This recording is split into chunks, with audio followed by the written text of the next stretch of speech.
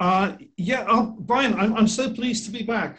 As you know, like I'm always kind of busy with something or other. So Hmm. yeah, I've got like a music video in production, and I'm working with Pedro Augusto Almeida. He's a highly acclaimed Portuguese filmmaker, Hmm. and he filmed me like all day, like in a studio, and then out of a studio at a place called Sende, with Portugal Sende, which is a co-working space. And I Hmm. met the people that ran there, and we were out like in a forest, and so they were filming me in the forest. And my song, by the way, is Mother Nature rap, and so I'm actually pictured in Mother Nature in a wood, like rapping and singing, and then we finished it all in the dark, like in the evening, like they had like lighting, and so again I'm dancing and rapping, and to the camera, and then we finished the whole thing with a video projection behind me, a psychedelic projection,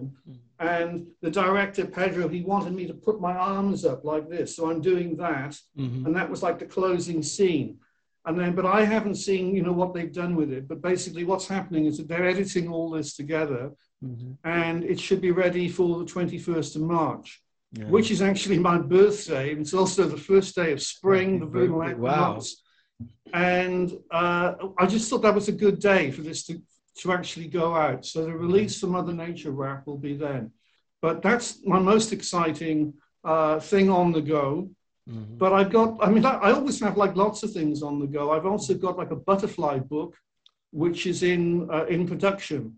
And this book will be going out later this year, and it's called The Magic of Butterflies and Moths. So I'm quite excited about that as well, because it's all been approved, and basically the text has all been gone through, and we're just deciding on the cover now, and I'm collecting endorsements. So that's something else on the go.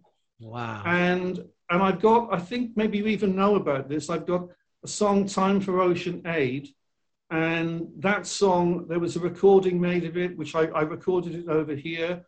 I Hmm. sent it to my friend Crumb in Cardiff in Wales. And Crumb used to be in Hawkwind. So that's his claim to fame, if you like. But he's also Hmm. been in various other bands. He's in a band called Star Rats at the moment. Anyway, Crumb is known for being a synthesizer player. He's a synth wizard, if you like, okay? So he dubbed some synthesizer and some piano onto my song, which was recorded here, which is basically Hmm. just like an acoustic song. And somebody else in his band, Daz, has made like a video to go with this. So it's a kind of, I don't know what you call it, it's like a kind of a synth wave, folk, psychedelic protest song, Hmm. possibly. And we have a video of that, and that's out, and that's had some really good reviews. And as you now know, I'm following that with Mother Nature Rap, which again also Crumb is on that as well. He added synthesizer to it, Hmm. and that was, if you like, a link to why we had like a psychedelic background at the end of all this. And it's very psychedelic. It's got me Hmm. doing all this kind of dancing, and and I'm looking completely psych. I've got a psychedelic shirt on and a strange coat, and it's going like, I think, like maybe as psychedelic as we can get it. But also, as I say, filmed in different locations and in the forest, and it's whatever Pedro and his team put together now, for the final edit, and how this is going to look. So that's going to be like, that's very exciting to me. But those are the main things like on the go at the moment. That's excellent. And you know what? Me and my excitement, I'm an excitable person. Got to tell everybody we're talking with Steve Andrews, the Bard of Ely.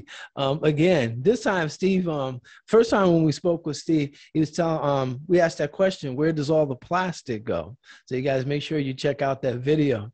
And this time we're going to be speaking to Steve about pyramids, ancient civilizations. Let's see, I got my notes here. Who the Guan? I said the Guancha. How you pronounce that? The Guanches. Guanches people. And then there's another one. What is it? The Tena? How do you pronounce that? The Tenalafi. The Uh, well, the island, Tenerife. Tenerife. Yeah. Tenerife, but then if you're Portuguese or Spanish, you say Tenerife. And Ah. also, which I found out when I was living on Tenerife, some of the people Mm-hmm. over there say the Guanches. because they pronounce the GU as a W sound. Understood. But, that's a kind of variation in Spanish because, in fact, there's a whole lot. I mean, I learned, or rather, I tried to learn Spanish before I went to live there. Mm-hmm. And then I found that, the Spanish I had learned wasn't actually correct for the way that they actually speak in the Canary Islands. And talking about the GUA sound, Mm-hmm. they have buses in Tenerife and the Canary Islands that they call Wawa, which is GUA, and you pronounce that Wawa. And that's like a really weird word because it's not really Spanish. I don't know what it is, but when you live there, you get used to all this kind of stuff, and you get used to like going on a Wawa. Just thinking, oh, sorry about that. I was just thinking, Spanish word for water. Isn't that like what we would say aqua, but I think they say agua. Yeah, agua. but yeah. Agua. Yeah. Yeah, I did. I think they say agua, something like that. Yeah. Agua, yeah, and it's the same in Portuguese, agua. Understood. Now, Steve, you have an interesting background. Mind explaining what you got going on back there? Yeah, okay. You can see that you can see behind me like a pyramid construction, and you can also see right in the background maybe. Can you see like a white peak of a mountain? Yes. And you can also see like palm trees and stuff. Well, where this actually was a place. The name of the road is the Camino de la Suerte, which is basically the pathway or the road of the luck. La Suerte is luck. And it's just outside a small seaside village, which is called Playa de San Marcos, which is where I was living. And I came across this pyramid within the second day of living there. I just went walking about in my neighborhood. And I went down this little kind of side road, and there was banana plantations, which this is actually in. And then I saw this pyramid thing kind of looming over it all. I thought, wow, look at that. And that was how I discovered that particular pyramid. And so this pyramid is in, as I say, it's off the road, Camino de la Suerte, which is near Playa de San Marcos. And it's in a banana plantation, which is owned by a farmer. And that is actually something quite strange about a lot of the pyramids in Tenerife, that they're on like farmland or where, so they're not really protected. And which brings me to another matter that I discovered, and that's like that's a pyramid, as I say, that's on farmland, and so anybody could walk along that road and see it. It's thought, and I'm pretty sure this is also correct, that there used to be lots of these constructions on the island, but they've been destroyed because people, they had a farm and for whatever reason, they didn't want this thing in the way, or maybe somebody wanted to make a road through somewhere, or maybe they wanted to make a shopping center, or whatever they wanted to do. They got rid of these constructions which were there. Wow. So I think the island has lost like a lot of these pyramid constructions. But, and these were the first ones I found out about. On the other side of the island, there is a place called the Ethnographic Park of Güímar, or Weimar. And Güímar is a big town, or maybe it's a city, I'm not sure. But anyway, it's on the other side of the island. And Thor Heyerdahl, who was very famous for being, he was a Norwegian explorer. And he was famous for a raft called the Kon-Tiki, which he sailed across the ocean, which you may have heard about. Anyway, the story is that Thor Heyerdahl had heard about there were these pyramid constructions on Tenerife in a newspaper which came out from Tenerife. So he went over to the island and he went to see these pyramid constructions in Güímar. And he thought, yeah, these are real. These are like step pyramids that he'd seen elsewhere on his travels in the world. And he was so fascinated with the whole thing that he actually moved there. So Thor Heyerdahl moved to Tenerife and he lived the last decade of his life in Güímar. And he befriended a guy called Fred Olsen. Fred Olsen, very wealthy man, he runs the ferries between the islands, the Canary Islands. And the pyramids at that stage, which were on this land in Güímar, were, as I was saying, they were not protected. In fact, there were talks about developing the land or whatever. But he got Fred Olson to put down a lot of money, and they bought the land with the pyramids on it. And then they built what they call the ethnographic park. So I freely admit it's all been cleaned up. You know, this is not as it was, but the constructions are as it was. So there were these 6 pyramid constructions there. They're still there. They've built like pathways around there and a garden section and even like a little cinema where you can see a film about Thor Heyerdahl and a gift shop and a restaurant and all this stuff you'd expect for a kind of a visitor's center. But anyway, what happened with me is I went to that visitor center at the ethnographic park, and I went to do my little walk around the pyramids, and I saw all that, and that was my introduction to the pyramids at Tenerife and the Guanches. And the whole thing about the Guanches is that there were, and it's an ongoing debate. On the one side, there were the people who say the Guanches made these pyramids. Then on the other side of the debate, and the archaeologists are saying this, because there's a professor of archaeology, and he says, no, that they're not real pyramids at all. They were piles of stones that the Spanish farmers put there when they were clearing their land. And he sticks with this opinion because he's an archaeology professor. People say, oh, well, he's an archaeology professor, he would know. And so that must be what it is. But then when you actually see these constructions, you think, oh, wow, that's a pile of stones, you know, it doesn't look like it. It looks like, you know, it's got step levels. Yeah, it looks like step pyramids, yes. Yeah. You could have spent weeks or something putting it together, you know.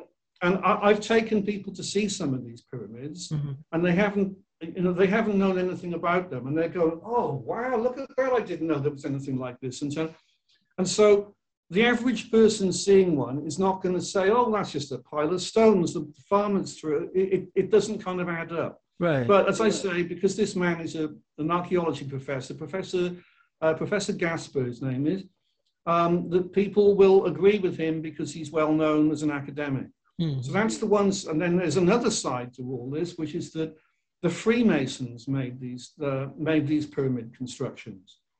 But no one has really kind of has come forward to say, yes, the Freemasons did it. And there's been like a lot of debate about, you know, when were they made, and we don't really know when they were made. But Steve, who were the original inhabitants? Didn't those people? They said they were Berbers. They said it might have been Berber people who originally came there. You know anything about that? Yes, that's right. Yeah, there was this general mystery about who were the Guanches and how did they get there. And the mystery, part of the mystery was because these people were white people. You know, people were saying, well, it's near Africa, the Canary Islands are near Africa. Wouldn't the people have been like black people, you know, if they come from Africa? And in fact, what is happening today is you do get immigrants from Africa coming over in boats, and that's another problem, like the illegal immigrants coming on boats, and they're black people, and they come from Africa. And so the idea that people coming from Africa to have gone there being white people didn't make that much sense for some people. But, and this is an important but, there were a lot of white people known as the Berber people who live in North Africa, in Libya and in Ethiopia and some of the other, you know, the northern parts of Africa. And so what a lot of, again, academic people were saying that the Guanches were descendants of the Berbers, and the Berbers people are white. And it is thought that they come from Libya. That was more or less decided upon by the academics, that the Guanches are descendants of the Berbers from Libya. But then the question then is, well, how did they get there? And that has never really been answered so that everybody is going to agree on it, because the Guanches didn't have any boats. Right. And the Guanches the only records that we've got of how the Guanches actually lived and were and what they believed and whatever, were told by the Catholics who were the people who conquered them. So the Spanish conquerors basically kept the records of whatever they wanted to say about the Guanches. And the story is very similar to what happened in Central America and South America, is that in this case, the Spanish went there and they found these Guanche people there, and they wanted to convert them to Catholicism, or they wanted to kill them or make slaves of them or whatever. And so they wanted to basically destroy their culture, which they effectively did, but it took them a long time. And because what happened with the Guanches retreated into the mountains, which they knew, and so they weren't so easy to just, basically invade and conquer. And there's a lot of stories about all that, but what I'm trying to say is that the only real record we have of them historically as records is what the Spanish, the conquerors actually wrote. But so they're extinct now? Yeah, sorry. The people, they're extinct now? I mean, been fully assimilated, I guess, by now. Yes, that happened. But I mean, obviously the bloodline as such, because the Guanche women were kind of ended up kind of married to the Spanish conquerors, forcibly or however. Right. But basically, children were born of this union, so that there were people who still carry the Guanche, the gene, the bloodline. Some of these may live on the Canary Islands. Some of them live. We don't really know. I mean, it was never really something that was kind of kept a record of. But it has also caused some people in the Canary Islands to say, "Oh, we are Guanches," or we have the Guanche bloodline, or what. We don't really know. But what we do know is that there were different Guanche peoples living on the different islands. And what we also do know is that they didn't have any boats, so there was no communication between one island and another. We do also know that, a lot of people are trying to say that Guanches were white people, and also that they had blonde hair and blue eyes. This is not true. Some of them might have had blue eyes and blonde hair, but a lot of them also had brown eyes and dark hair, and were Mediterranean peoples. This idea about them, I mean, there's even this idea that they were Vikings, Scandinavians with blonde hair and blue eyes, they got there somehow. That one's almost been thrown out. There was another, a theory that they're actually Atlanteans, that they were survivors of the Atlanteans that happened to be living on the Canary Islands, which is all that was left, that they're the mountains, That's another idea. That idea has almost been thrown out as well. Oh, right. And the idea which is held the most sort of ground is that they were descendants of the Berbers. How they got there has not been established. There is the theory that the Romans brought them there. And that's got a lot of following on that. A lot of people think, yes, okay, that's what happened. The Romans brought these Berber people there and left them on the islands. Why they left them on the islands, we don't know. What relationship they had to them, we don't know. But that is one of the answers to how they got there. It seemed like the time frame may be off with that Roman theory, hypothesis, whatever. Let me see. All of this supposedly took place was about 1,000 years before Christ, or something like that. Is there any dating, or anybody tried to date those step pyramids to see perhaps when they were constructed? Yeah, that's part of the problem, that people have tried to date these pyramids. And there was a piece of pottery. I mean, this is an ongoing, it depends who you talk to almost. A piece of pottery was found on one level of one of these pyramids in the Guimar Ethnographic Park.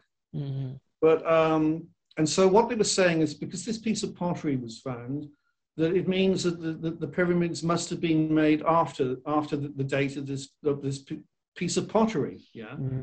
The argument against that is that there were actually other levels below where this piece of pottery was found, and so it doesn't really prove anything. And it was only the one particular pyramid which was investigated. Right. Now the Philip Coppens, who you may have heard of, he was involved with the Ancient Aliens, the TV series. Philip was an author. Philip passed away some years ago, so we can't actually consult Philip right now. But I knew him, and he came over to the islands, and he was also, well, actually, he's got a lot of books out, but He did write about me, and he wrote about the Tenerife pyramids and some other constructions that I showed him over there. Mm-hmm. And he thought that yes, they were authentic. He went to the Guimar Ethnographic Park, and he had some discussion with somebody there who was basically saying, well, I'm just trying to explain to you that the investigations that had been done didn't prove that they were made in the 19th century or after, that they could have been made before then. And they, Thor Heyerdahl and Fred Olsen and the people that were in charge of the Ethnographic Park, if you go there and you paid your fee to go in, you can go and walk around, explore the place. Mm-hmm. They have like question mark symbols, by an information plaque. So basically, they're not saying for sure. They're not saying, look, the Guanxis definitely made these constructions you're seeing. They're saying, yes, there is a debate, and you make up your own mind. And so we put this question mark. Understood. Tell me something, Steve. Is there any of the remnants of the language of those people? Because I figured if you can look at their language, you may see similarities from some other type of people. Like they said they were Berbers, then there may be some connection or similarities between the languages. You know anything about that?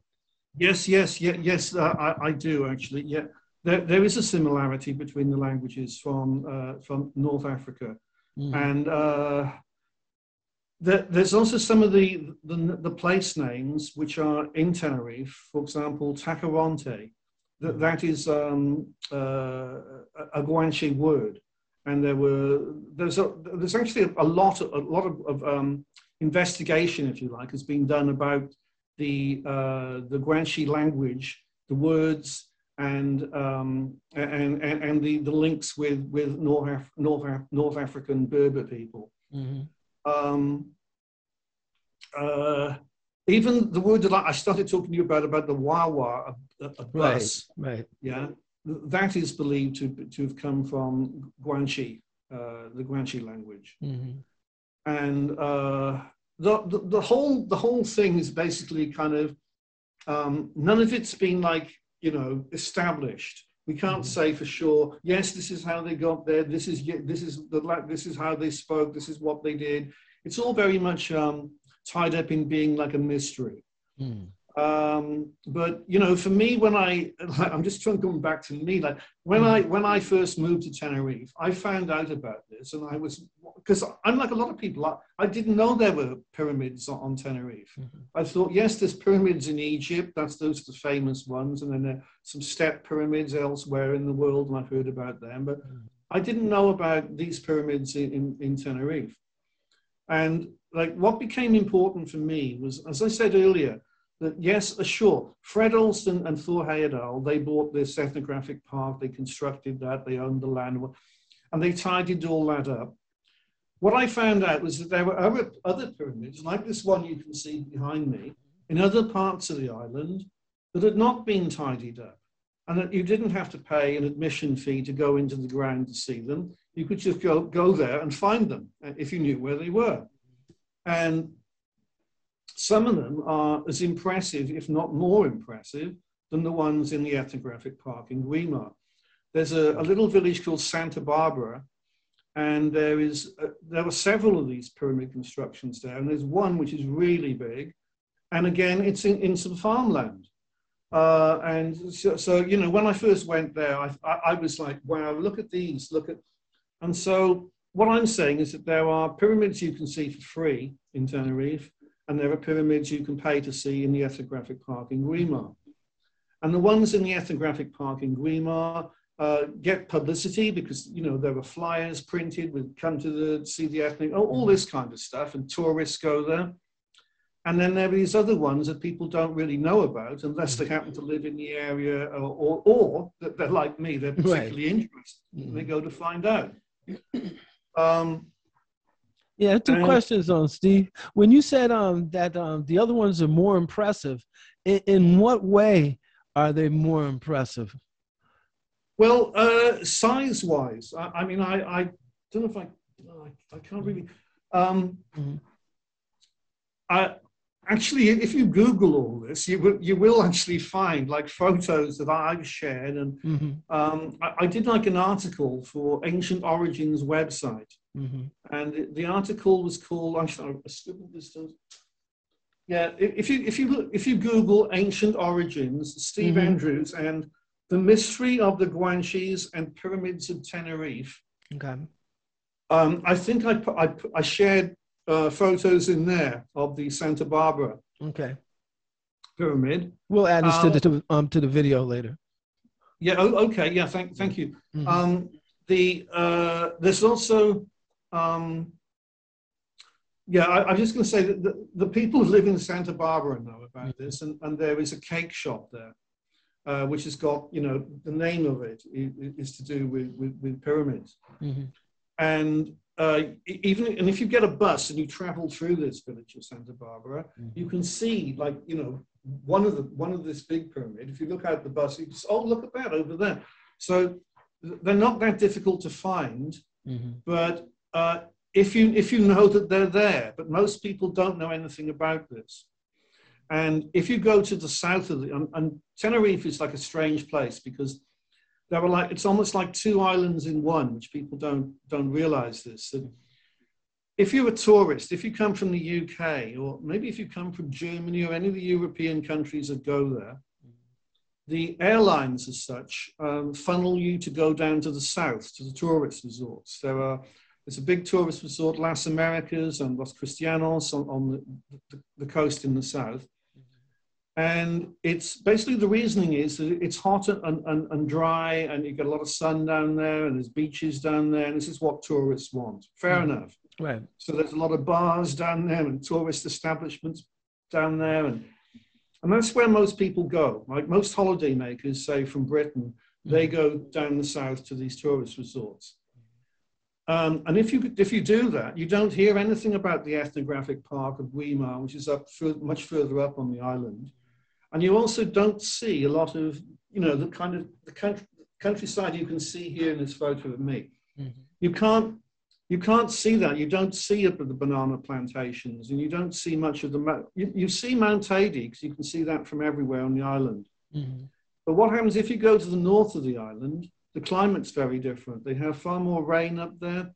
There's far more like farmland, and there's a lot of mountain. There are cloud forests up there, which are like really weird. I mean, the cloud forests. You can travel literally half an hour on a bus from a hot, sunny place on the coast, get out in the cloud forests, and it's quite cold, and your clothing gets like wet very quickly because the cloud is so thick, and you can't see very far because the cloud is so thick, and the trees have all got like lichens and mosses growing on them, and the floor is all green and ferns and stuff, and it's like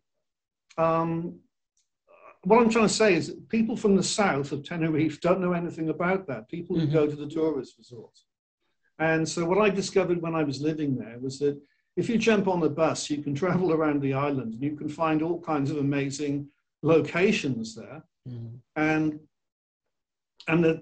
it changes like very dramatically from one place to another. So there are what you call microclimates, a lot of different microclimates. And the north of the island is very different to the south, is what I'm trying to say. And so I went out like investigating, and I used to write for various Tenerife newspapers and also for a Tenerife magazine at one point. And so like I used to get my stories by just getting on the bus, go somewhere and, take some pictures of it, find out about it and write that up. So for me, it was amazing. It was like a completely like magical island with so much amazing stuff to look into. And but getting back to the Guanches, there was a lot that is known about them. They were known. They lived in caves a lot of the times, and that they were hunter-gatherer people basically. They also did some basic farming. They had various domestic animals, and they moved about on the islands. They also had a system whereby like one area of the island was for one lot of Guanches, another area was almost like a tribal system, that they had like different territories.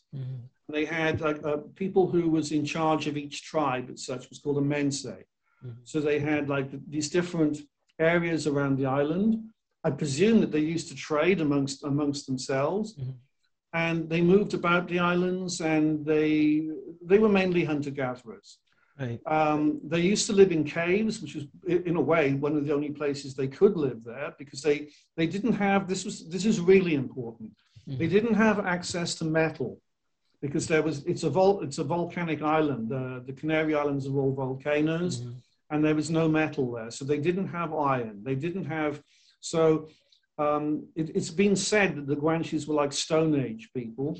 In some ways they were, because they had to be. They didn't have any metal, so they couldn't, they didn't have anything you could make with metal. So they only had stones and wood. But they had, they did make pottery. And they also, something I talk about is that they did understand kind of geometric patterns. They had things which were called pintaderas, which were a stamp, like a seal, that was put on drying clay on a grain store where they had, like, wheat or some type of cereal. They had a store of this. They would stamp that with a pintadera. Some of the pintaderas were in the shape of a pyramid, like a triangle. And they were known to make pottery, and they also made pottery beads. They used to wear like bead necklaces and stuff. And they also did embalming, which is a kind of a link to the other pyramid building, Egypt, yeah. like, and they also did trepanification of the head. They used to drill into the skull. Oh, no way. Like lobotomy or something. I'm sure for a different purpose, yeah. Yeah, well, again, there's a lot of information about that. Why did people drill holes in their head? Yeah. Was it to let a demon out, or was it to increase their? We don't really know. Exactly. And Steve, before we go on, at this pyramid, I know you said that the other pyramids, you said they're more impressive. Was it in the construction of it, or was it the size of them? The size, because I'm going to tell your viewers, and I've told people this as well, that there are, like, pyramid constructions on Tenerife, which are terrible. They're a really bad example. If you're trying to sell the idea of pyramids on Tenerife that the Guanches made and all this, if you show them like a really impressive one, you can say, oh, wow, look at that. Yes, that must have spent a lot of time making that. These people obviously knew what they were. There are also like really small constructions, which, in fact, there's a place called Santo Domingo. And there's one of these very small pyramids there. And I only found it because what had happened with me, I'd become like really excited about the mystery of pyramids, if you like. And so I'm looking out for these things, and I'm on a bus, and I look out the window the one day, and I thought, oh, look at that. There's a pyramid down in this land, like down from, the road where the bus is on. And so for me, it was a pyramid, but it's really small. But having said that it's really small, it's also got a kind of like a ramp going up it, like something you could climb up. And part of why I say that it was authentic is because some of the other pyramids, including the ones in the Guimar Ethnographic Park, have got like little staircase, like a ramp to go up. And the idea was, and again, we don't know for sure, but the idea was that, say, midsummer solstice, that you could have like some kind of a ritual or ceremony on there, and a person could go up the steps to meet the sun, if you like, on the platform at the top. So they did have these kind of stepped staircases on these constructions. But what I'm really getting to is that this one in Santo Domingo, it's small. It's not very, you could say, yes, it's got levels to it. It's a step pyramid. Yes, it's got some kind of a little staircase going up it. But size-wise, it's terrible. I mean, you could fit it in this room where I am easily. Oh, that's small. Yeah, that's small. So, so that's not very impressive. But if you see like this one in Santa Barbara that I'm talking about, it's big. And you can see it from the road, and it's over there in this field, within this farmer's field. You can see it, look at that, it's big. So the size thing, to me, is part of why they would be impressive or not. But also, Mm-hmm. Also, you can see actually this one behind me. This is quite big, you know. Yeah. How big would you say those steps are? I mean, if a person stood up there, would you be able to? Yeah. Yeah, like from one level to another is not that, you know, it's not that, you know, big really. Mm-hmm. Steps aren't big, the construction is. And Uh-huh. why I'm trying to say that the construction doesn't really hold up as a pile of stones. I mean, okay, the small one in Santo Domingo is like a pile of stones that's Right. had a lot of work done to it, put levels to it. But if you see some of these really big ones, they're like, even if they, and I've thought about this, I've thought, okay, maybe we had some Spanish farmers back whenever, and they were trying to clear their land, and they had like a team of workmen working. They said, all right, you know, today we want you to get rid of all this here. And we want you to make a pile of stones over there. Right. You know, I doubt if they would do it in a step fashion. Seemed like it'd be more of a heap, you know, yeah, instead of, yeah. It would be really rough. You wouldn't have like all these, Exactly. like a plateau, a flat piece at the top. Yeah. You know, I can't see that happening. Mm-mm. But the other, and this is a part of the problem, is that with all of them, there's been so much wear and tear over the years that some of them have got like the sides falling away, or they've got plants and bushes and stuff growing in them, and so and that would lend to it looking rough. Yeah, we can't see what they were like originally. There's no way we can do that. And why I try to say that I think Fred Olson and Thor Heyerdahl said, you know, obviously they had a team of workmen working for them, and they could say, now we want you now to tidy this construction up here. We want like the sides to be nice and neat, and we don't want any weeds and plants growing all over it, and so make the top like really flat. And you know, I'm sure that they were cosmetically enhanced by, you know, workmen they had working for them. But so, you know, in some ways, I think you can get a better reality, if you like, by going to see these untouched ones in a farmer's field, like this one behind me. You can see like that. And if it still stands up as something which is really impressive, and you can see definite levels to it, that to me is more evidence, if you like, of it being an authentic pyramid construction. Hey, you know, something else, Steve, just so happens last night I was watching Apocalypto, one by Mel Gibson, and you know, he's talking about the stepped the pyramids, you know. I know you've seen that. Yeah, they're rolling their heads down the pyramid. Yeah, when you were talking about the step pyramids, that came to mind. Now, yeah, another thing I wanted to talk to you about, this place that who was it, Homer or Plato or somebody way back in the days talking about the city of Atlantis, and from what I was reading in videos, it seemed to think that Atlantis may have been in Spain somewhere, or perhaps near the Canary Islands or something. You know anything about that? Oh wow, yeah. I mean that's like a massive subject, but I think I mentioned earlier that some people thought that the Guanches were actually descendants of the Atlanteans, and that, you know, they survived because they were on these,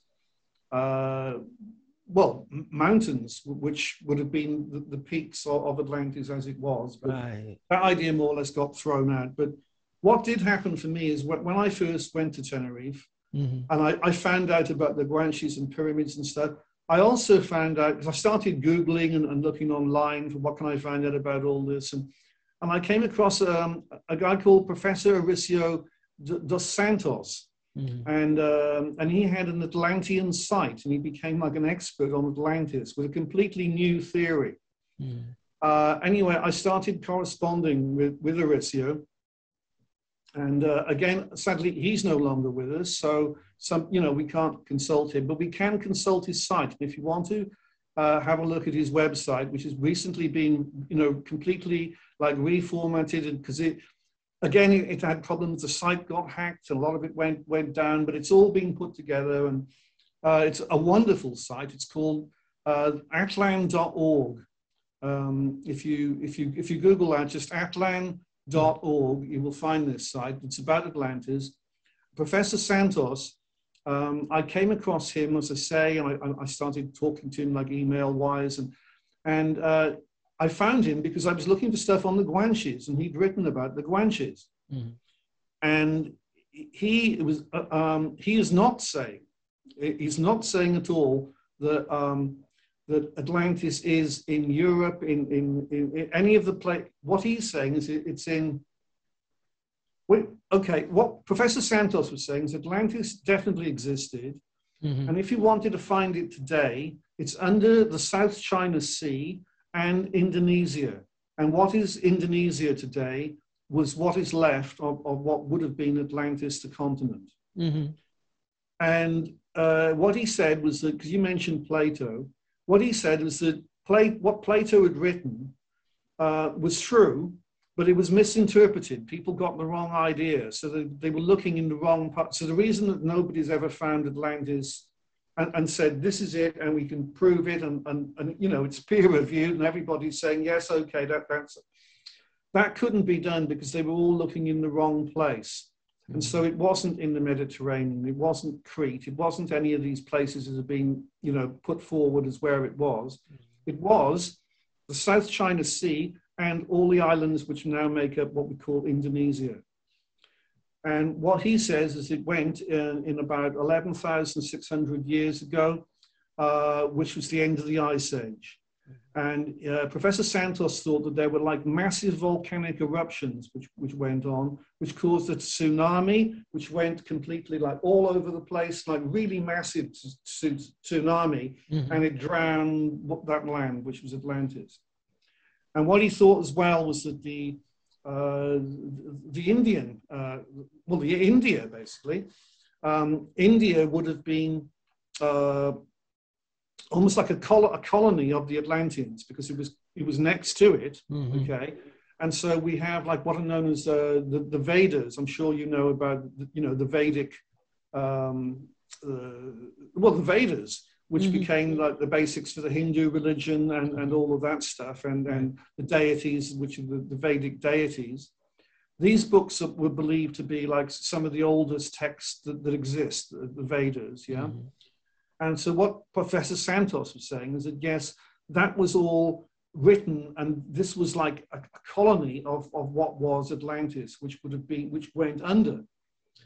And he also thought that there were like other colonies around, but the world was so completely devastated with not only the tsunami, but also the volcanic cloud which went up and which darkened, you know, the skies. So most stuff died.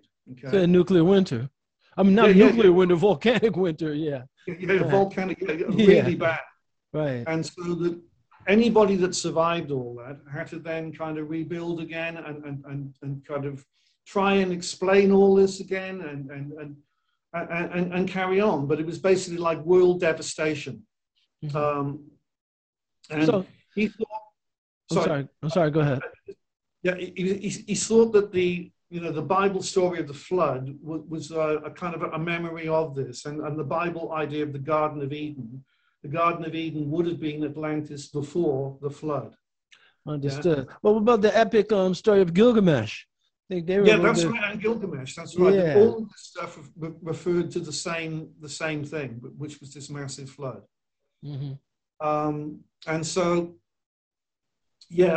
so that was another part of like my journey, my experience. It's like I started, you know, talking to Professor Santos, and he also told me that like when he started investigating Atlantis, he didn't believe in it. He was a skeptic, and he didn't think he was going to find out it was real. He thought he was going to find out the opposite, so he could say, yeah, I'm a professor, I've investigated all this, and it's actually a lot of rubbish. He found that as he was investigating it, he became more and more convinced that it was real. And so it became, he did something like 20 to 30 years of investigations of Atlantis. Most of his findings are now on that site I told you about, atlant.org. And he also had a kind of idea that it was like really important for him, like almost like a mission, to be getting this information out to the rest of the world, because he feared that this was going to happen again.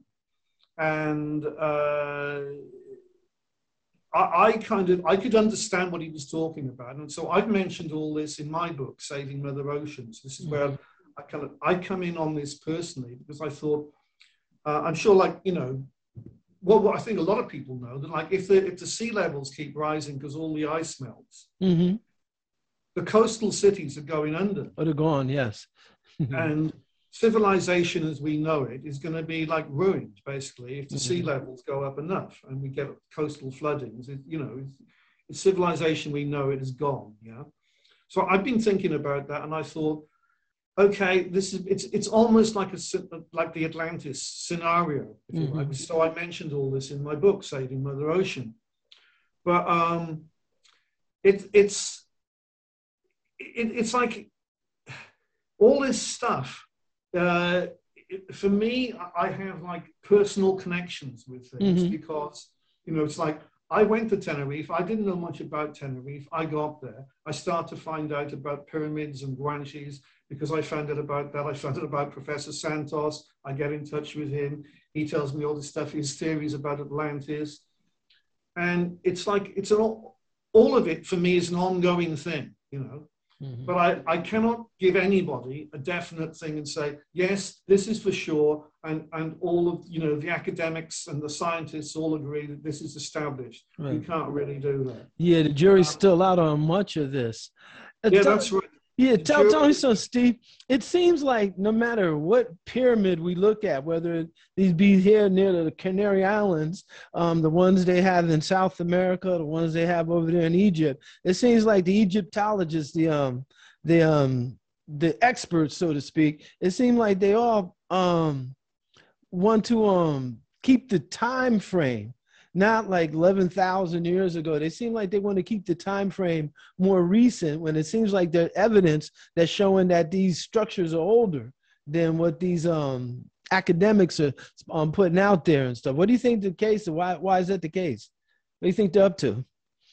Well, I think I know exactly what you're talking about there, Brian. And I think the idea is that they don't really want people in general to be thinking about that civilization as such has existed a lot longer than what we're taught. That's the general idea.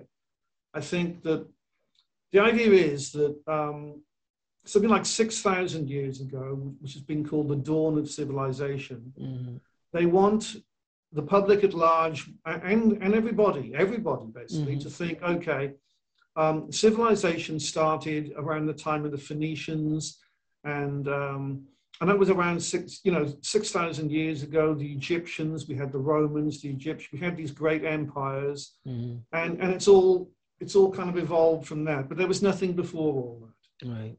So they don't want us talking about stuff 15,000 years, 20,000 years ago. Yeah, there had to be something before the Samaritans. I mean, where the Samaritans came from.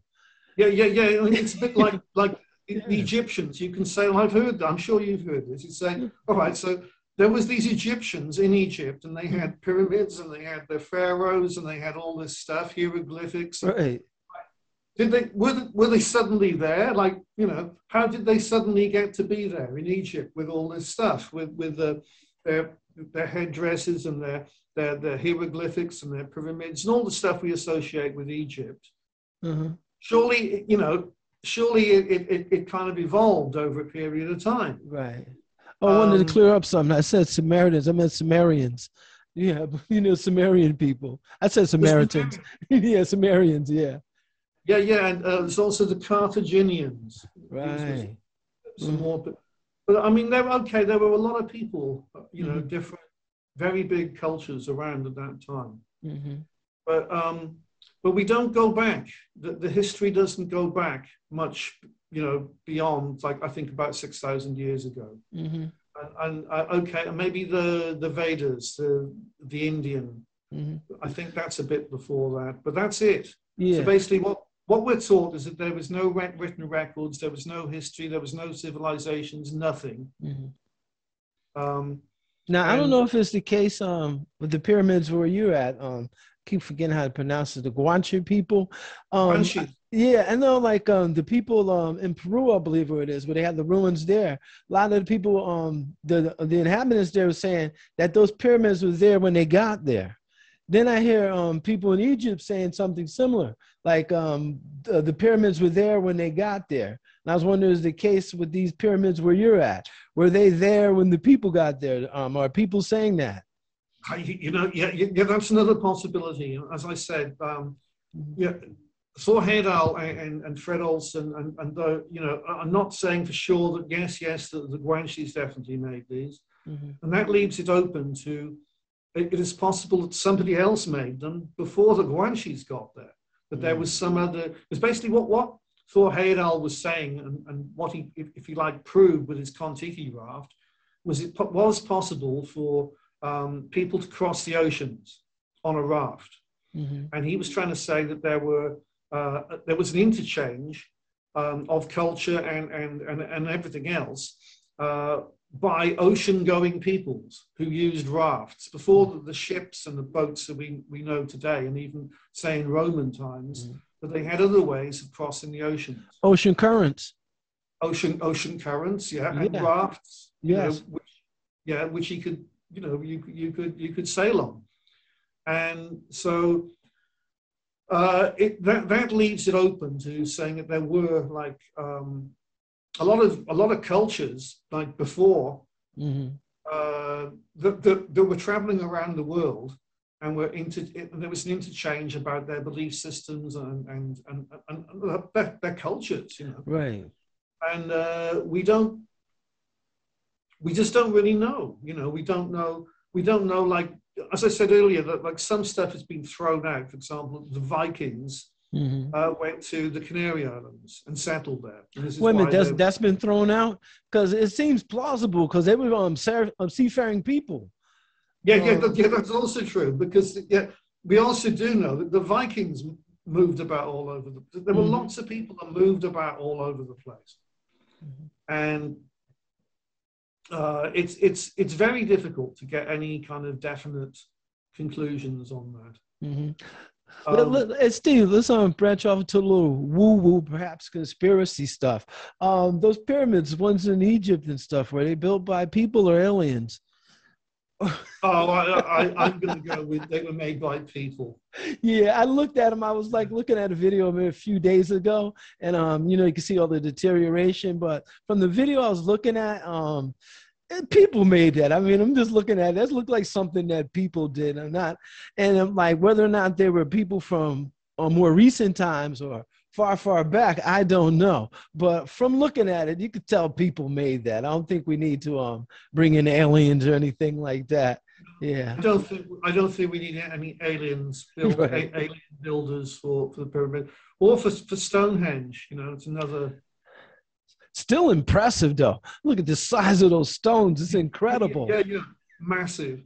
And actually, I'm just thinking about that. There's a place in Wales, in South Wales, that I know of.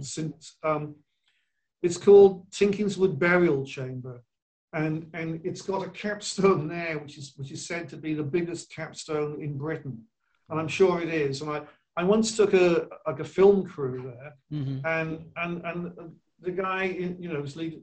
He's like, wow, look at that. I didn't know anything like that. He said, I didn't know anything like this existed in Britain, because it's huge. It's this huge capstone on top of this construction.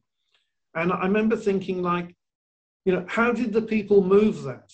Because it's so big. You think, and then I started to, and I've thought a lot about this. So basically, like Britain, which is not that big a place, it's got lots of constructions in it. Maybe Stonehenge is the most famous, but then you've got also the Avebury stones, but there were like stone circles and standing stones, and if you like, all over Britain. Up in Scotland, on some of the islands in Scotland, and all over Ireland, and all over Wales, and so. You must have had like a lot of people working on these constructions, and they moved very, very big stones. Seemed like with relative ease. Yeah, and also the people can't do it today. I remember this going back some years. They tried to move only one stone from the Preseli Mountains in West Wales. Yeah, they were going to try and move that to the Stonehenge area to show it could be done, with ropes and pulleys and whatever. and they failed. I think they got it as far as Milford Haven Dock, and it went in the water, and that was the end of it. And that was with modern people, with modern technologies and all this, they couldn't do it. But we're led to believe that somehow or other, long ago, primitive people were able to move these huge rocks in West Wales, move them right across the country, take them right over to Stonehenge, and then to erect them. And then pile them straight up. Incredible. Yeah, they could do all that. So are you, so is it safe to say you're the mindset that civilization is on the rebound? Instead of us progressing, to this technological, stay where we at now, you think maybe we had some technology back in the days, it was destroyed, and then we had to relearn? You think that's where humanity is now? No, I don't think. I think they did it by brute force. Really, I think what actually happened was that they had a lot of people, workers, and they did it with. With labor, with hands-on, right? They've obviously had some kind of leader, a tribal leader, and they'd say, all right, what we want, we need this done, or I need you to take this and bring that and put the.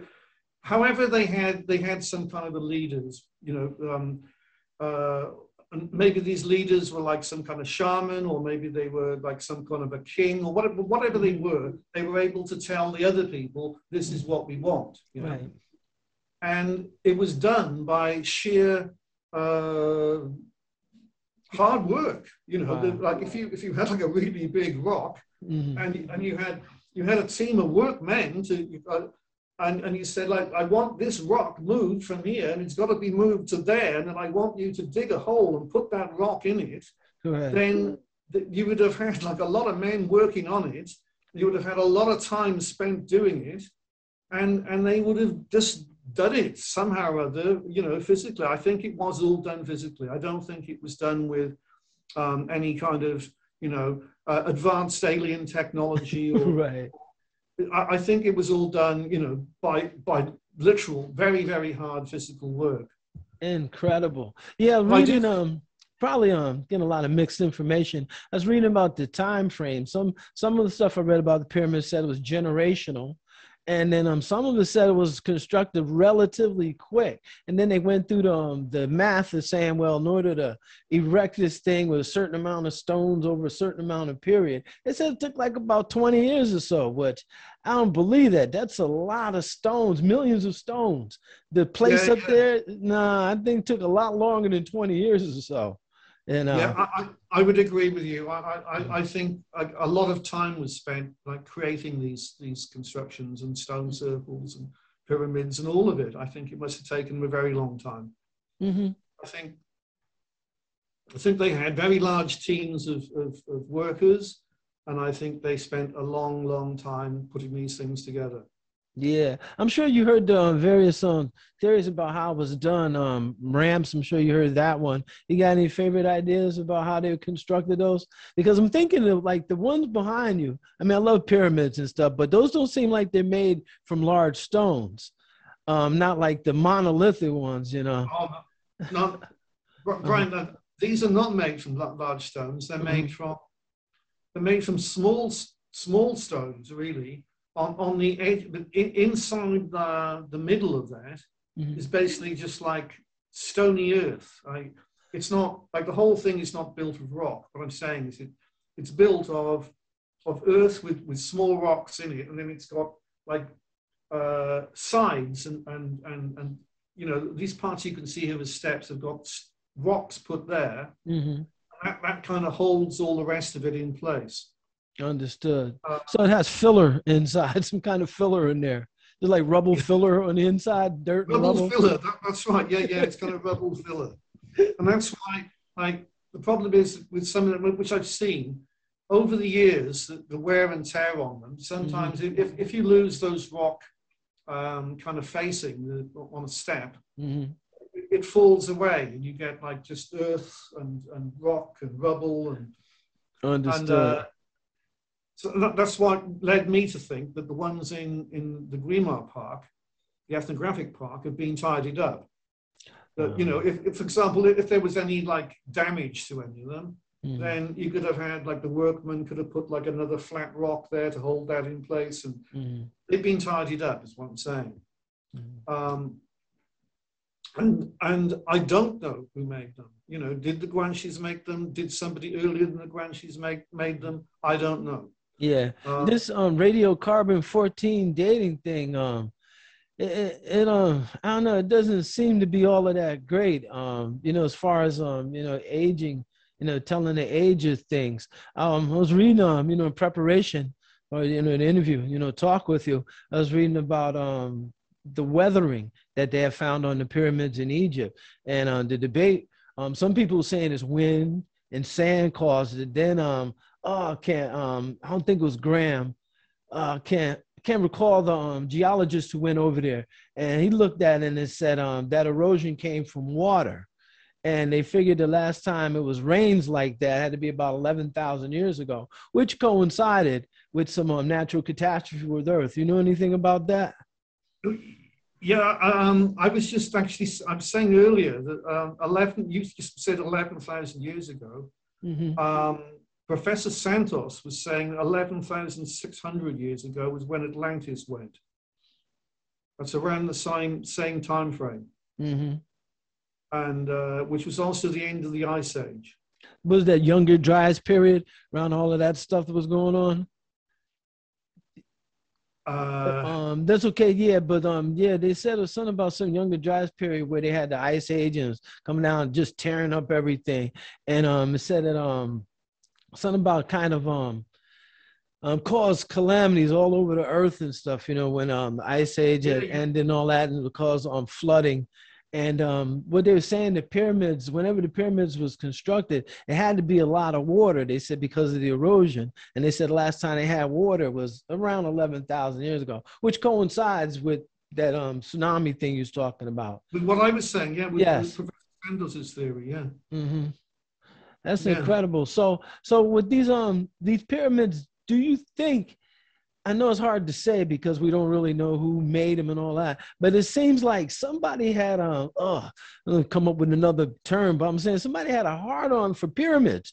It seems like everywhere you go, somebody's erecting pyramids. You think there's a connection in that, or is it just coincidence?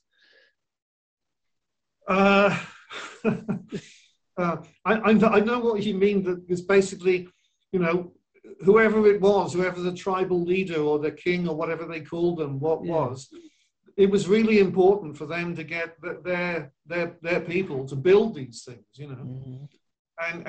And it was all over the place. It wasn't just, you know, in Egypt. It was all over the world. There were people building these pyramid constructions, and elsewhere they were building these stone circles like Stonehenge. Mm-hmm. I mean, I'm in Portugal, as you know.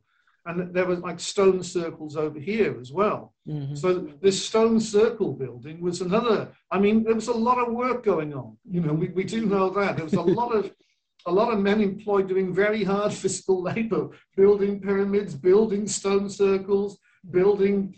There was also like the burial mounds. I'm just talking about a burial mound in South Wales with huge capstone on it.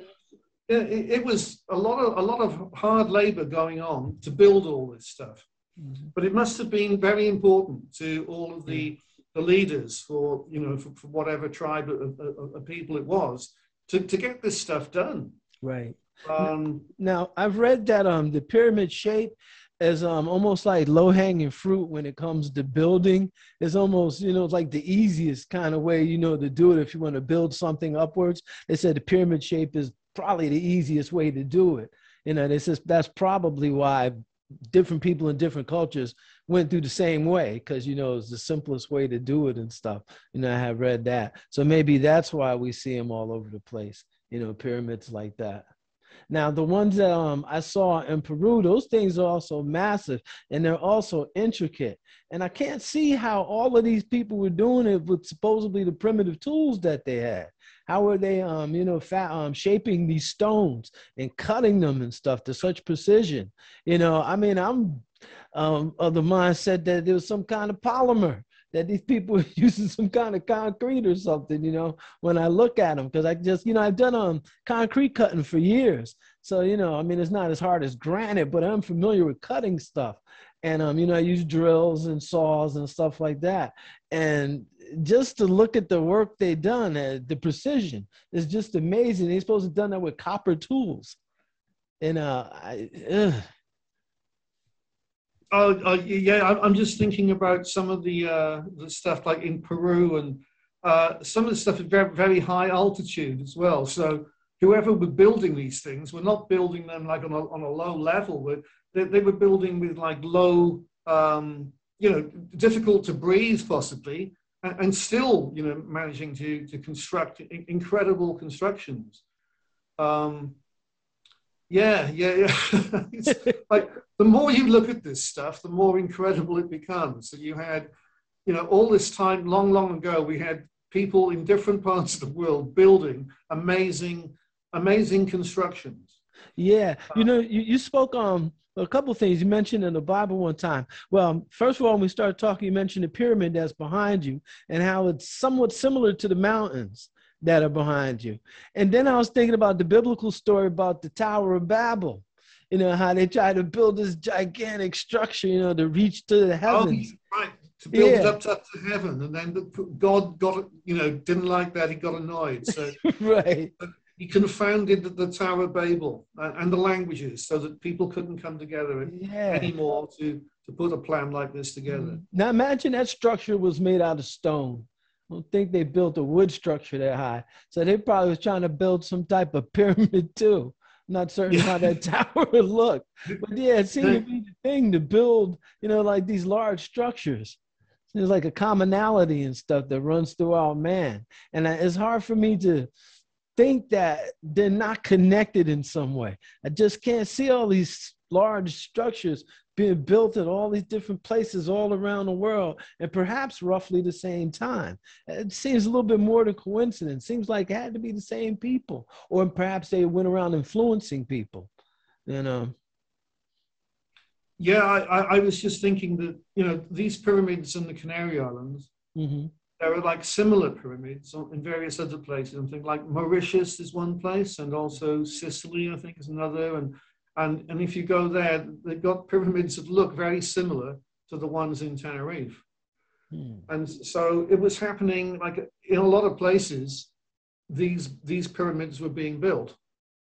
Now, there was no need for a step type of pyramid for agriculture, was there? Because when I'm looking at the one behind you, it looked like, you can grow things on those various levels. There's no need for that where you're at, though. Don't they have flat land where they can grow stuff? Yeah, I have actually heard like a theory on that. The idea is that because you have this kind of flat plateau part at the top, you could grow like something like pumpkins, for example, on that. And you could. I'm not disagreeing with that. I'm saying, well, you could do that. Right. But you could also just grow those things on the flat. Yeah. Without doing all that. And that is done. Like if you go to Tenerife, you can see pumpkins growing on flat land. Right. You can see even in this picture, maybe you can see. Yeah. This is a banana plantation. Yeah, so it's not so mountainous that they have to build some kind of terraced thing like that. So they have flat land where they can grow things. Yeah. But having said that, there are also terraced areas. Oh. Okay. And some of it, in fact, Santa Barbara I was talking about earlier, a lot of the farmland there is also terraced. And it's impressively terraced. With like big walls, stone walls, dividing one part from another. And so you do have all that. But then you have like flat areas within one section, another section. You have like a flat area that today mostly they grow bananas.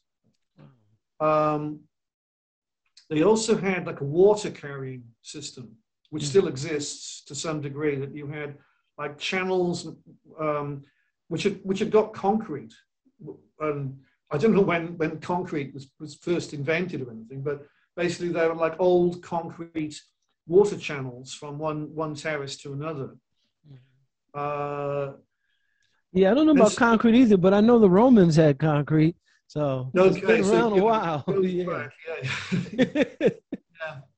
Um,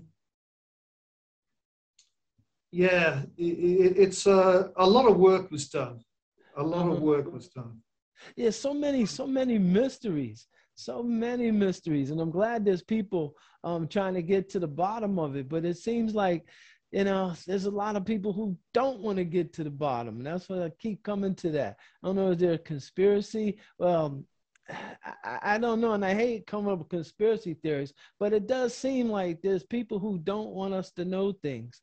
And I'm wondering what's all the secrecy about? I mean, why? Because to me, it's like a no-brainer. We have these mysteries. Why not try to find out? Why not be as open-minded as possible? But it seems like that's being frowned upon by mostly academics, I believe. Oh, I totally agree with you, Brian, because you know, if you like, all this Tenerife pyramids, it comes into that, you know, into that kind of way of thinking, basically, because as I said, I think I said earlier that we have an archaeology professor that says that they're piles of stones, and because he's an archaeology professor, everyone's going to agree with him. You know, it's, oh well, that's it, the piles of stones. And it's frustrating that you can't really get much further than that. And if you do go further than that, then it's not considered like real. It's not considered. It's just a theory, or it's conspiracy theory, or it's delusion, or whatever. It's not something that everyone can say, yes, this is what really happened. And people like me. I mean, I'm somebody who is. I'm an investigative person. I want to find out about things. And if you like, for me, it started when I was a child. I think I've talked to you before about when I was a child, I discovered nature. So I wanted to find out about all this stuff, which for me is amazing. I don't kind of stop with just, you know, about the plants and animals on this planet, about oh, this is amazing. I want to find out about all this other stuff. So if you put me in a place with something like this pyramid construction behind me, I'm like, you know, what is this about? You know, and then I try to find out, and I end up in a mystery. I end up with people saying, "Oh, Professor Gasper says oh, it's piles of stones," and then somebody else says, "No, no, it was built by the branches," and so I can't get a definite answer about some of these mysteries, but. I'm somebody who investigates the mysteries of life, I think is what it comes down to. And I'm just thinking actually about Professor Santos, who I'm just going to show, this is his book, by the way. Oh, this is... Is there a lot of green in that? Mystery in itself, now, I can't see. He is still, yeah, I see.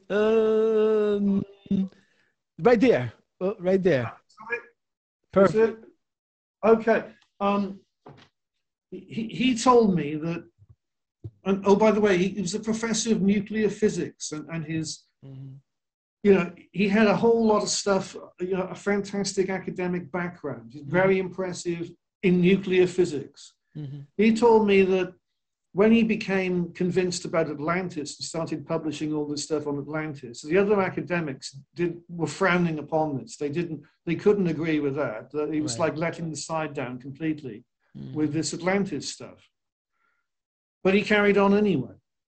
So it was almost like he had like a divided career. He had like his academic stuff, which was agreed on, that nuclear physics, that's all fine. But if you start talking about Atlantis, that's not fine. That's a lot of nonsense. So, you know, it is as it is, that we have like almost like two sides of society. We have people who say, this is what's real. This is what, you know, scientists, academics, and have agreed on. This is what's been tested. This is what's been peer reviewed. This is real. This is how it is. And then we have the other people who are not satisfied with that, and, and they are whatever, you know. Yeah, it seems like there's a lot of people. Like for instance, the guy I was telling you about who went over to Egypt and he looked at the damage on the Sphinx, the erosion on the Sphinx, and he said it was water damage. Well, one of the guys who supposedly was debunking this, he said like this. He said he was speaking of that guy. He was a geologist. He said they sent how did he put it? They sent the little geologist over there to check it out, belittled it with that word, sent the little geologist. Yeah. Oh, he was just a geologist. That was his words. He was just a geologist who looked at it. I'm like, well, who else supposed to be looking at stones and stuff, And then went on to, his proof was he went on, cited another guy who was a geologist. You see what I'm saying? They had roughly the same learning and stuff, right? So this one guy is just a geologist because he didn't say what he liked. Then the geologist like, oh, he's a geologist, and he says this is the case. So even when being presented with evidence, they kind of pick and choose who they want to listen to. You know what I'm saying? They both got the same qualifications, but in this one, he belittles them. And then the other one, he's supposed to listen to. You see what I'm saying? Right, I get it. So some geology is better than other geology. I guess so. Yeah. You can trust one type of geologist, but not another. Yes, I guess so. I don't know if it's like the experts. What is it? You're more expert the further away you come. The further the expert travels or something, you're more expert. I don't know if you ever heard that one before. All they know about it, yeah. Yeah, it's pretty funny. I heard a long time ago, I think it had something to do with a court case or something I was reading about. And they had an expert that came from their town, but they didn't want him. They wanted one to fly in from London because he traveled so much more distance. He was more expert because he came from so far. Because he came further. Yeah, because he came from further away. So he was more expert. And check this out. What else you got going on? I know last time I spoke with you, like I was telling people, we were talking about where does all the plastic go? And I know you were doing other things like after that. I know I saw that you had some performances in a few places and stuff. Afterwards, care to talk about that? Matter of fact, I think I saw you in quite a few places doing live performances. Did you want to talk about that any? About the plastic? Mm-hmm. Yeah, sure. Yeah, I mean, all of that's very important to me.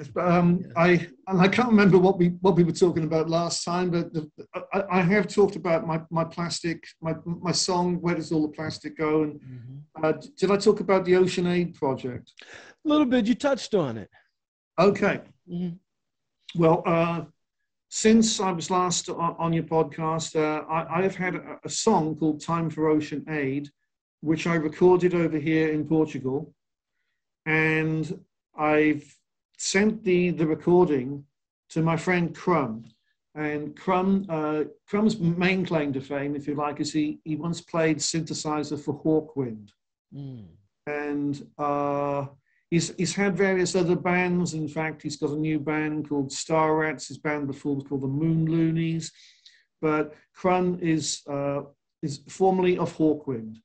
And he's a synthesizer wizard. He really knows his stuff, his keyboards. Anyway, I sent Crumb my recording of Time for Ocean Aid, which was recorded here in Quinta do Conde in Portugal. And Crumb liked the song, and he put some synthesizer on it. And it's transformed the song. It's now it's gone from being kind of an acoustic folk song type protest song, which is what it is, really, right, to having like a kind of a space rock synth wave feel to it. And somebody else, called Daz, who's in his band as well, has constructed like a video for it. So it's kind of a pretty psychedelic video. Mm-hmm. So we have like a music video, psychedelic music video, Time for Ocean Aid, and that's out. But I'm following that with Mother Nature Rap, which I think I was talking about earlier. I've been filmed for Mother Nature Rap, and stop me if I'm basically repeating myself. No, that's okay. Myself. Go ahead. Yeah. But I've been working with a Portuguese filmmaker, Pedro Augusto Almeida, and Pedro organized a day for me to be filmed in. So we went to the one studio. It's a studio, the Nimbo Studio, which is near Setúbal here. And I was filmed in the studio. And so I've got like a microphone in front of me and the lighting on me, and I'm singing and rapping to the microphone. Mm-hmm. And then we went to somewhere else, went to this place out in the countryside called Portugal Sende. Mm-hmm. It's a co-working space.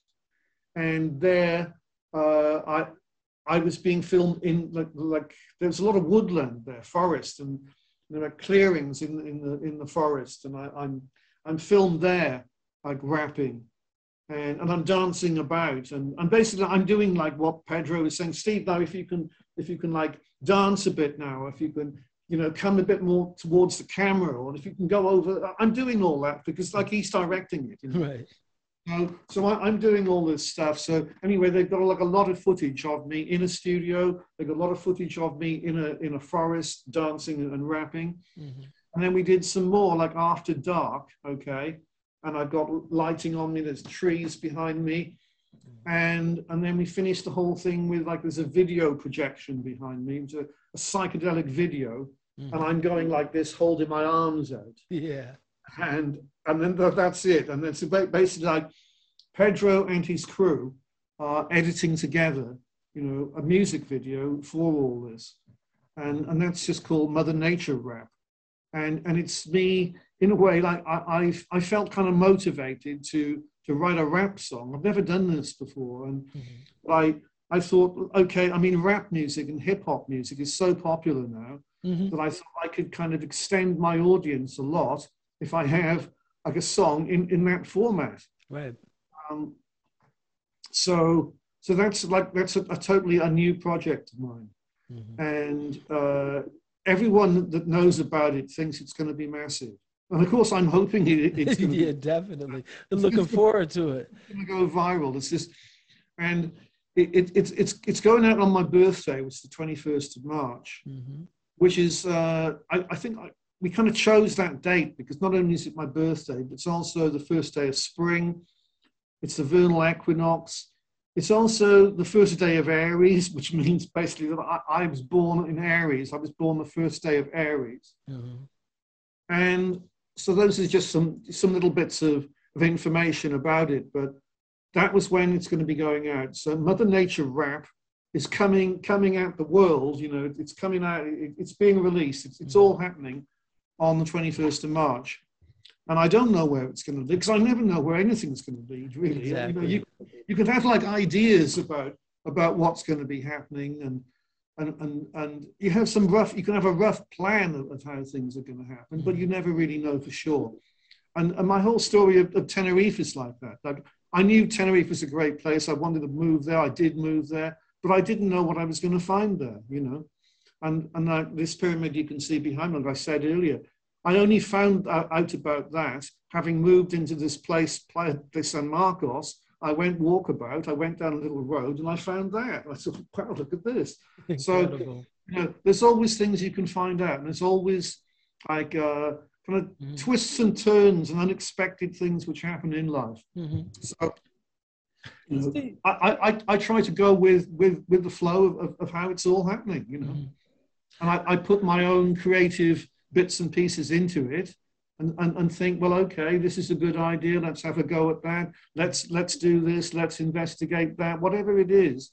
And then things then happen, you know. It turns out, Steve, about this plastic, I was thinking about ideally, I mean, if you had a magic wand and you can just wave it over everything, what would you want the outcome to be with plastic? Just stop using plastic altogether or curtail its use? How do you see it happening? What would you like to happen? I don't think it's possible for us to stop using plastic. I think all the people that are saying ban plastic, stop plastic, this doesn't make any sense because almost, you know, most people in modern life today depend on plastic. Plastic is a huge part of our life. You know, I mean, I'm just looking around me now. I can see plastic where you are, Brian, you know. Oh, yes. My glasses. My frames, yeah. I've got plastic glasses yes. on. You know, it's all over the place, you know. Yeah. And it's like, we can't do without it. I'll see my computer. This is a plastic laptop computer I got. Exactly. And I got a microphone here on a plastic microphone stand. It's everywhere. And even if we just go into the health sector of life, you know, plastic is being used everywhere. plastic is, if I go to the dentist, plastic is used in the dentist. We have plastic sheet put on me. Yes. And because of COVID, we have plastic gloves and a plastic mask and a plastic thing to go over my head. Mm-hmm. And all this plastic just to go to the dentist. And then all this stuff has to get thrown away. And then it's just everywhere. If I go to the shop, even if I take my own carrier bag, which is what I do, a reusable carrier bag, right, it is impossible for me to buy all the items I want to buy without buying some plastic packaging. Some of the stuff is coming in plastic packaging, and it's in a plastic bottle, for example. Mm-hmm. You could say, all right, well, so okay, let's say I go to buy a bottle of vitamins, a vitamin supplement. Mm-hmm. It comes in a plastic bottle.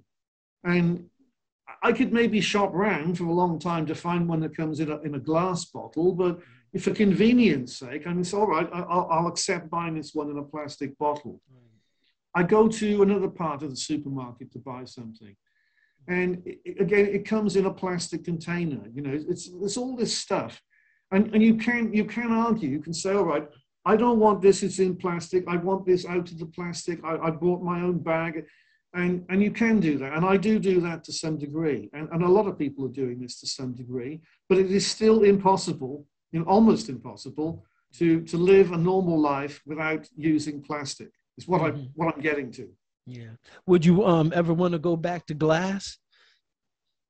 I remember the world before plastic became widespread. Yeah. Yeah, me too.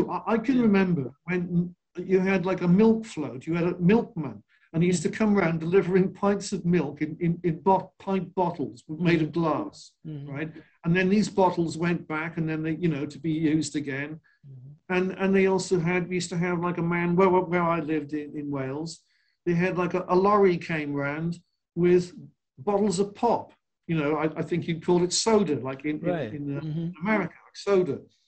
And they came in glass bottles. So you could buy like lemonade or dandelion and burdock or cherryade. You buy this in a glass bottle. Mm-hmm. And so there was a lot of glass being used then, for containing drinks. And you could do that again today. Mm-hmm. And it is being done to some degree. And the fact that it's being done to some degree, what I think if we can reduce, I think that's important. I think if we can reduce the amount of plastic being used, this is really helpful. If we can get stuff back into glass, that's really helpful. Mm-hmm. But I don't think it's possible for us to rule plastic out. I don't think it's possible for us to ban plastic and stop. I think we're stuck with plastic. Mm-hmm. But what we should do is we should dispose of the plastic responsibly. I think we should do that. I think we should recycle the plastic as much as we can. So that I can't recycle the plastic, but what I'm saying is if we can, like, the local authorities wherever we are, and the local governments wherever we are, that if these people can make far more effort than they're currently doing to make sure that the plastic that is waste plastic now is actually recycled, that's a help. It's a big help. And I think that we can refuse plastic to some degree. As I say, we can't live without it, but we can refuse it to some degree. Like, say I go to the supermarket, I go to the grocery store, and I'm going to buy some stuff. And I went today actually, and there was a lady in front of me in the queue, and the girl behind the cash desk gave her a plastic bag, which she accepted to put all of her shopping in. I had my cloth bag to put my shopping in. And I'm not saying I'm any better than the lady in front, because years ago I used to do the same. I get to the till and they give me a plastic bag, so I had to make an effort. I had to make the effort to say, I'm not going to do that anymore. I'm going to take my own reusable bag here. But it is possible to do that. Is what I'm saying. So you can refuse it. You can say, I don't want the plastic bag that you're going to give me. I bought my own bag and I can put the things in it. That is something that you can do. And the more people that do that, the better. So that's going to make a difference. Mm-hmm. But there's so much plastic, I don't think, we can do without it now. No turning back, eh? It's like even if I'm picking this computer up here, this computer, this laptop computer, I can see that the keyboard section of it and is plastic. Exactly. I can see that the lead going into it is plastic. Mm-hmm. Like, can you make a computer out of something else? I don't know. Like steel and wood, like metal and wood. Steel and wood, maybe. I don't know. Maybe you could, but yeah, I don't know either. I kind of want to see that. A wooden laptop. yeah. Glass, that would be interesting. A glass laptop, so you could see all the workings inside. You could see all, but then maybe not. Because I'm just thinking the wiring. The wire is usually covered in plastic. Yeah. What do we do about the wires? And rubber. I guess we go back to that paper insulation again. Rubber and paper insulation. You remember the old cloth wires? I don't know if you remember those. Maybe back to that. Man. Hey, check this out, Steve. I won't hold you up any longer than what I have already. And, as usual, at the end of these podcasts, I'd like to ask you, do you have any advice, words of wisdom, anything that you'd like to leave folks with, last word? Well, I think my advice is to take action, for everybody to take action in any way they can, what they feel they can do. Like I'm saying, like I take action in ways that the things that I can do. Like I said, I can take like a cloth bag to the shop to do my shopping. I don't use a plastic bag anymore. So that's a little bit of action that I've taken. But we can all take, action that suits us in our lives, and I just think that the more of us that do anything that we can to help, it's worth doing, and even just thinking about stuff, thinking about what we're doing, because a lot of us are not thinking about this stuff. I mean, I was just thinking then, I was talking to you about, can you make a laptop that isn't made of plastic? And we're talking about, well, maybe you could make one with wood, maybe you could make one with steel, maybe I don't know, maybe you can, maybe we could even get one of those, but there's not enough being done. There's a lot of us, myself included, are just going along with life as it's presented. And we're not thinking, can we do this a different way? Can we, could be made out of something else? Can we, and that's like rethinking. And I think rethinking is important. We have to rethink what we're doing. So, but I think the taking action is my main advice, my main thing that I want people to do is to take action. And even this, you can see behind me where I am, it was in Tenerife. Mm-hmm. That was a result of action. I decided I was going to go to Tenerife. And it was a huge change of life for me to go there. And then when I got there, that was like a new world for me. And so I had to find my way around there. I had to try and learn the language there. I had to find out about how you could get around the island. I had to find out a lot of stuff. And so it was all new for me. But it was the result of taking action. It was the result of me saying to myself, Steve, Tenerife is great. You want to live there. Well, go there, And so I did. And lots of things which happen in my life are the results of action. For example, I just told you about Mother Nature rap. I've never written a rap song in my life, right. And I just thought, well, I'm going to do this. I'm going to write a rap song because I'm so concerned about the environment. Mm-hmm. I'm going to have to put this in a format that will reach a lot of people. So let's do this. Mm-hmm. So I've done that. And I think that's it. I just think if we can take action, that's what's important in whatever we feel. Like what I mean by that is because I'm a singer-songwriter and I've written a lot of songs, and I thought to myself, well, let's write a rap song. So it's basically the same. It's the same creative energy being used. It's just like it's a different format for the song, but I've done that. So that was an action. And that's it, really. I think that's it. Take action. Bringing awareness is a way to take action. Bringing awareness, and do that as well. Yes. That's what we're doing that now. I mean, we've just been talking about all kinds of stuff here. I can't remember what we've touched on, but we talked about pyramids and Atlantis. Oh yeah, all kinds of stuff. Have one more thing for you before you left. One thing I've been doing online, I've been answering questions, particularly like in science, when people asking, do you think there's life else, elsewhere out there in the universe? A lot of people, when they look at the amount of stuff and how big space is, they said, well, there has to be some other kind of life out there. And me, I agree with them, but I intentionally like to go the opposite way, because my reasoning is that if you believe that life is abundant elsewhere, I think you'll be less inclined to care about here. So if I can get people to think that perhaps we're unique and we're the only ones here, maybe they'll see how precious this planet is and maybe want to take care of it a little bit better.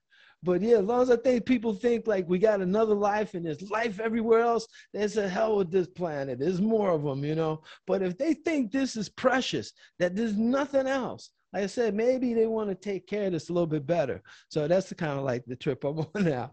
And when I go around talking to people, trying to get people to think that this place is precious, there's not any more of them. This is the only one we got. We got to take care of this one. So that's the mindset I'm on and stuff. Brian, I think that's brilliant, and I agree with you. And I also think that's kind of an extension to that. As I think about, is there life after death, or is this only one life we've got? And is there God or is there no God? Or what? Like, I can think that if this is only one life and there is no afterlife and there is no God and this is it, we should be thinking, wow, what an amazing life we've got here. Yes. That should make this life even more precious, more remarkable, more something to be, to care about and to enjoy and to explore and to be thankful for and all this.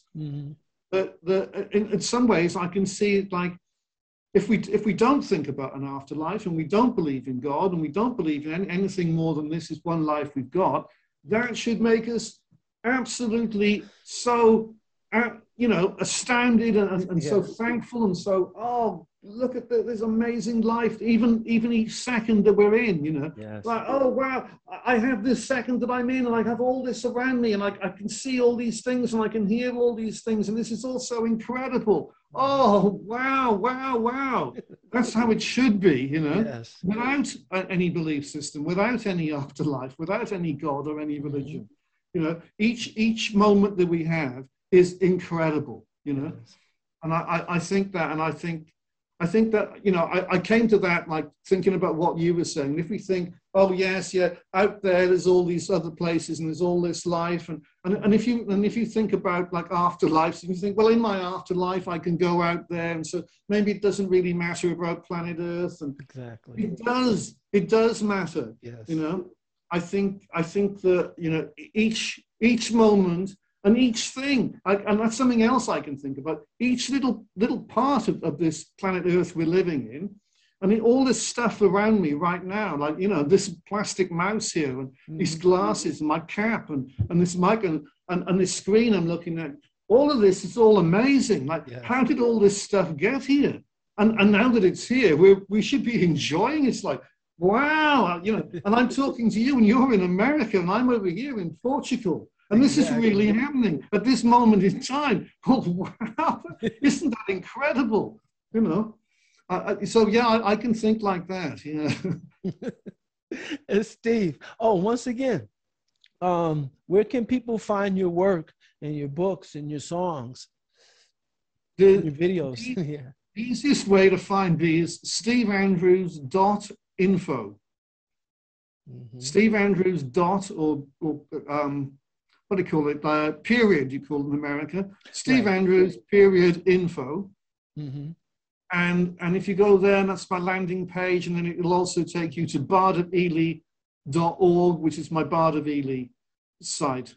And those are like good starting points. Yes. And I was also talking about atlan.org for Atlantis, and my friend, Professor Santos, that was his site, atlan.org. And was there anything else? Let's see. Well, no, I think that was about it. Let me see. My book. Yeah. my book, Saving Mother Ocean. Like Yes. if you just Google Saving Mother Ocean, Steve Andrews, you Right. find it. And Yeah, it's and on Amazon. I'm sorry, we'll go through and put all these links in the description for you. So people can find you and find your work.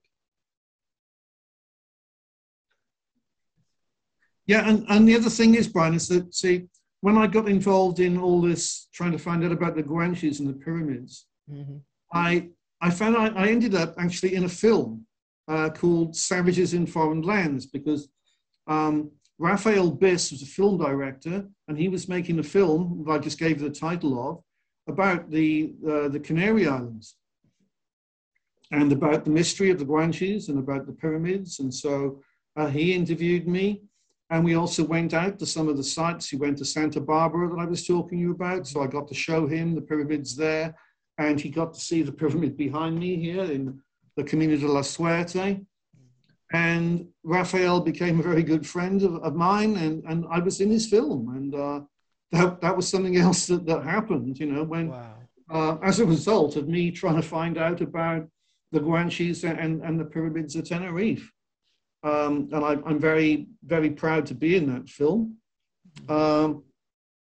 It was also, I think, you know, part of that film was putting forward the idea that the Romans brought the Guanches there. Yeah, and you know, it's a beautiful thing when we go on these adventures. You never really know where they're going to take you. You may have some idea in your mind, but when you start, you know, taking those steps, the journey that you're on, and just keeps leading you to cool places that you probably never even imagined that you'd be going. Oh, yeah, very, very much so. You know, my life in Tenerife was like that a lot. You know, I didn't really know what I was going to find out next. I remember thinking and saying that, you know, when I lived there, that I could lead a whole life living in Tenerife and still be finding out more and more and finding more stuff to do, because even though it's quite a small island, there's just so much there, you know, and there's so much that people don't know about. You know, when I say the people, I mean just, you know, tourists that go there, because the tourists that go there usually just see the beaches and the bars and all of that down the south. They don't see all this other amazing stuff in Tenerife, but there are like cloud forests, and there are all types of different mountains and pine forests, and there were like there was even like a cave community, this place called Chinamada, where there are, I think, 32 houses, and they're all actually caves. They're not just caves, like rough caves like they used to be, but they've been built up so they've got like maybe a wall and maybe a front door and a path or something, and they've got electricity, but otherwise they're caves. And so all the people who live in Chinamada are living in caves. And that was a place I found out about. And I went there, and you know, it's amazing. Yeah. Not trying to put blame anywhere, but it seems like I think you were telling me that when tourists come there, they kind of send them to the nice area where the temperature is pretty good, you know. So maybe if they stop, I don't know, directing people that way and started directing them all over the place, maybe they get to see more of these things that you're talking about that they don't get to see. Oh yeah, sure. You know, most of the tourists get sent down to the south to the sunshine, the beaches, and the bars, and they miss out on so much. And something else that, you know, I just had to talk about this was the dragon trees of Tenerife. The dragon trees became like something that I discovered again when I went to Tenerife. And I remember the first dragon tree I saw. I was with my friend Priscilla Hernandez, who was the friend that I had that I'd been talking to before I ever went to Tenerife. She lived there, and I went over to visit like on a short holiday, and I was with Priscilla, and we saw this dragon tree, and I said, wow, look at that. What is that? And she said, it's a dragon tree, Steve. And I'd never seen one before. But for I've me, never heard of it. I'll have to put no, I've never heard of them. I have to put a picture up here for people, other people like me who haven't seen it. I'll make sure I add one to this video. Could you describe it real quick, though? What's it about? Yeah. The dragon tree, the dragon tree, by the way, is actually in my book, Herbs of the Sun, Moon, and Planets, because the dragon tree was thought of as a herb of Mars. Okay, but the dragon tree, it's if you cut it, the resin, the sap that comes out when it dries, it goes red. So they call that dragon's blood. But the tree is like, it's just so weird. Like it just goes up and then it branches out and it's got like these really big spiky leaves. And there's one called the Drago Millenario, which is in a town called Ico de los Vinos, okay? And that dragon tree there is believed to be 1,000 years old. And it's called the Drago Millenario. Some people have said it's maybe 3,000 years old, but Wow. however old it is, it's Right. old, it's big, and it's really impressive. Mm-hmm. I remember seeing that tree, and it was, and I know I say wow a lot. It was like, wow, it's huge tree. Oh, It's wow. incredible. Do they have And any so, uses for that tree? Any medicinal, or they use a building or anything? yeah, there were uses for. I mean, I've heard that the Guanches used to make shields out of it, Oh, wow. and I heard that. Oh, this was unfortunate, but a lot of the dragon trees got cut down when the islands got colonized because they could use it in making varnish. They used the dragon's blood and That making red, varnish. yeah, the red liquid in there. Oh, wow. But I've also heard that it's good for gum disease. You can use dragon trees, but Oh, wow. so those are the uses. But otherwise, I mean, it's used today as just an ornamental plant. If you go to Tenerife, there are far more dragon trees growing in gardens and parks than growing in the wild. It's a rare, it's an endangered plant in the wild now, Mm-hmm. but people grow them in gardens. I'm over here in Portugal. I went to Lisbon and I go in a park there and it's a dragon tree. So, oh, wow, there's a dragon tree. So what I'm saying is that dragon trees have been planted in parks and gardens in many parts of the world now, and that they are actually surviving mostly because people are doing that, because they've been rendered very, very rare in the wild. Right. That's excuse me, reminiscent of the big cats. I think if I'm not mistaken, I think Texas they supposedly have more pet big cats, than there are like in the wild. Oh, Yeah, they have them for yeah, pets. it's going that way. That Yeah. a lot of like species are safer in human cultivation or captivity than they are living in the natural environment. Yeah, sad but true. Yeah. Yeah, Yeah. definitely sad but true. And Steve, once again, thank you so much for agreeing to do this podcast. Let me say goodbye to everybody. Be right back with you. All right. In one moment. All right. Everybody, it's the end of another podcast and stuff. Once again, thank you guys for joining us. Don't forget to check out our previous Yambar podcast guests. And always remember that the Yambar podcast is the place where you make it happen. Once again, my name is Brian Barcelo, host of this episode, along with Steve Andrews, the Bard of Ely. Steve, thank you so much. Thank you, Brian. It's been a real pleasure being here and talking to you about all this amazing stuff. You're the best, Steve. Thank you. Peace, everybody. Yeah.